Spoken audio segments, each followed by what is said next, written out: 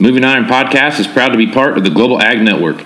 The network is going live soon, so check out globalagnetwork.com for more details and updates. Now on to the show. Moving iron in the 21st century. Hard-working people working hard for you and me. Moving iron time and time again. Through the years you'll find us here. Moving iron. Hello and welcome to Moving Iron Podcast Market Rundown with Shawn Hackett. Shawn, how you doing today, bud?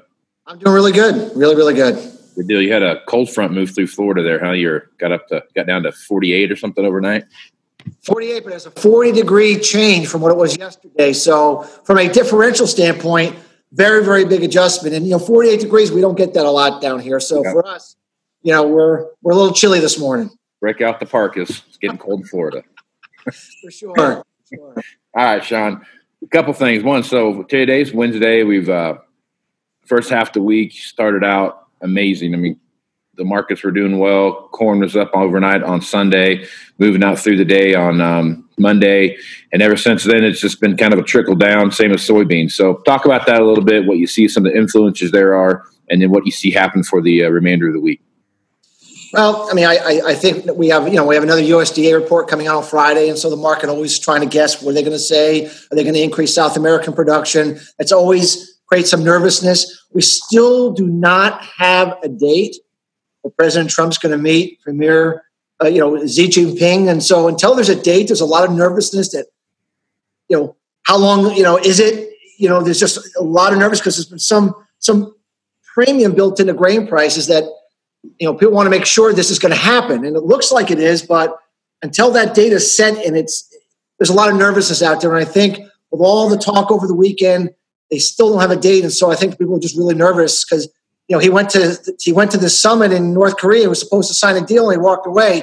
Everyone's scared to death. He might just pull a fast one, do the same thing with our trade deal. So I think until we set a date, the market's going to be on the defensive, especially heading into a USDA report. Yeah. All right, plenty of stuff going on that front. China has got the market kind of wore down to the point where they're just kind of tired of it and over with it, and they just need a resolution so they can move on one way or the other. So that has been a big deal with that. So, all right, so let's jump over to one other thing here. So earlier this week, you sent out one of your white papers that you all do, and this one was on the on rice production and what you see happening there. So talk about that a little bit and that correlation to wheat. Well, the two most important agricultural products to feed the world, at least half the world, is wheat and rice. And so when rice gets too expensive, there's a quick substitution for wheat. And when wheat gets too expensive, there's a quick substitution for rice. And so throughout history, when you look at those two markets, when one starts to go, it leads the other one, and they're highly correlated with each other. So, so we know they both go together.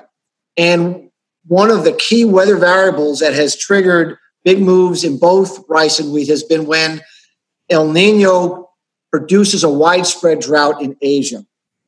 And we've done a lot of work on a lot of different weather variables, trying to find ones that really have a high correlation over history. And one that really pops up to us that we've done a lot of work on is what's called the Polar Eurasian Pattern Index. And essentially it's a measure of the anti-cyclone activity of the Asian monsoon airflow.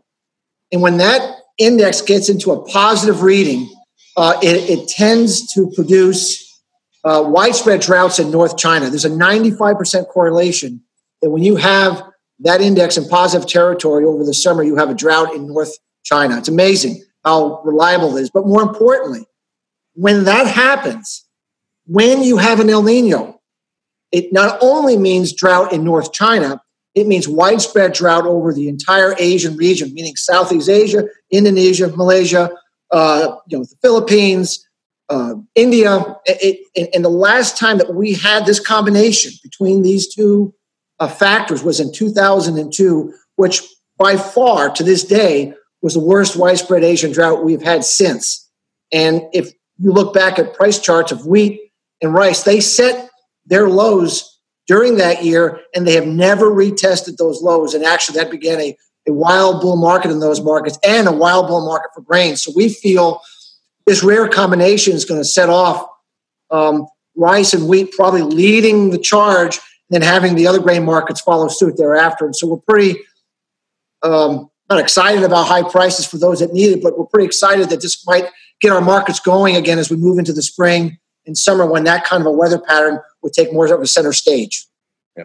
Okay, so that would be a good test for the overall market, because there would be some pretty good. That's what I'm looking for here. They'd have a good chance to have some other grains follow along with it, right? So I mean, if wheat took off and started creating good support for corn and beans and those kind of things, there would be a pretty much a cascade up across the markets, correct? Correct. I mean, you're not going to get wheat and rice taking off and have soybeans and corn just hanging out doing nothing. They'll follow along. It may take a little while. Maybe it'll be somewhat of a delay, but they will start following along. And then what happens is everyone who's been bearish for so long and only looked at the bearish variables in the market and ignored the bullish variables in the market, then those bullish variables pop up to the surface, and everyone says, "Oh my gosh, look how tight it is!" And and everyone starts to realize that maybe we've been a little bit over the top bearish for our own good, and maybe prices are setting a long-term bottom, and then buyers who've been sitting back, complacent, buying hand to mouth, trying to just buy as little as they can, because that's been the winning strategy, right, for many, many years. Start saying, "Oh my gosh, I better get extra coverage. I better get my needs bought for more than the next couple of months. I better get it for the next 1 to 2 years." And you get a firestorm of demand that's been waiting there for years to come on in. And that sets off the bull. And then the speculators come on in with all the money they have and have a field day. And that's kind of what I think could trigger this. Yep. What would be the overall effect of the rice production we've seen now happen in the South, especially with the issues that we're having down there with weather? There's going to have to be some planting delays that'll come up with the rice production this year. So talk about that a little bit and how that weather market is going to play into what we see happening. Long grain rice is primarily grown in East Texas, Arkansas, and the Deep South states. And when you look at the soil moisture saturation index, we're at the 99 percentile in that region. What that means is since 1916, this is the wettest it has ever been in that region since 1916. And so the reality is we don't have an example like this. We've never had it be this wet before. And when we look out over the forecast for the remaining part of March, the heaviest rains are continued to forecast in this exact area through the better part of March. So which means that these saturated soil moisture levels are not going away. And they start planting rice in the Deep South in a few weeks, or at least that's when they would like to plant it. So we think there could be huge problems of delayed planting, replanting, and maybe some of the acres just not getting planted. And so we're very concerned that U.S. rice acres and rice production could be under pressure this year because of this very, very unusual 1 in 100 year kind of scenario that we see right now. Right. All right. So one last thing, you look at the weather that we see now across the Corn Belt in the South, and pretty much primarily the largest growing part of the United States. We're supposed to get another 5 or 8 inches of snow here this weekend. That's supposed to stretch all the way across to I think the middle of Iowa or Illinois, one of the two. I mean, when's it going to end so we can get some field work done? I mean, there's just a lot of that. That's got to start creeping into the minds of traders right now. It is, and we made a point on a couple of your last podcast interviews that we thought by mid-March the market would have to be able to would have to start reacting to this. Remember, it's not only the Deep South that has these 99 percentile moisture levels; it's all the way into Iowa, Illinois, and East. And when we look at the heaviest of the rainfall, that region continues to get it. And as you said, the record snowpack in the north is going to continue to get worse. So there's 2 things here: flooding due to rain continuing, and then eventually it's going to warm up, and we're going to get this massive snow melt that's going to occur when saturated soils and add a secondary period of flooding. And so you asked the question, when do we think this is finally going to end? Unfortunately, we don't see the cold, wet temperatures ending until probably late April, before we really could see maybe temperatures warming up, maybe things drying out, and finally giving farmers possibly a chance. But between now and late April, We think it's going to remain cold. There's going to be a lot more moisture, some more snowfall, and it's not going to be just a problem for rice, but it's going to be a problem for most ag markets in terms of, when do they get, how long does it take to get it in the ground? What conditions are they forced to get it in the ground? Will they just not plant it, take prevent plant this year? We just think we rarely ever think that we're going to have a weather market over planting season, but quite frankly, we've never had this situation in our knowledge before.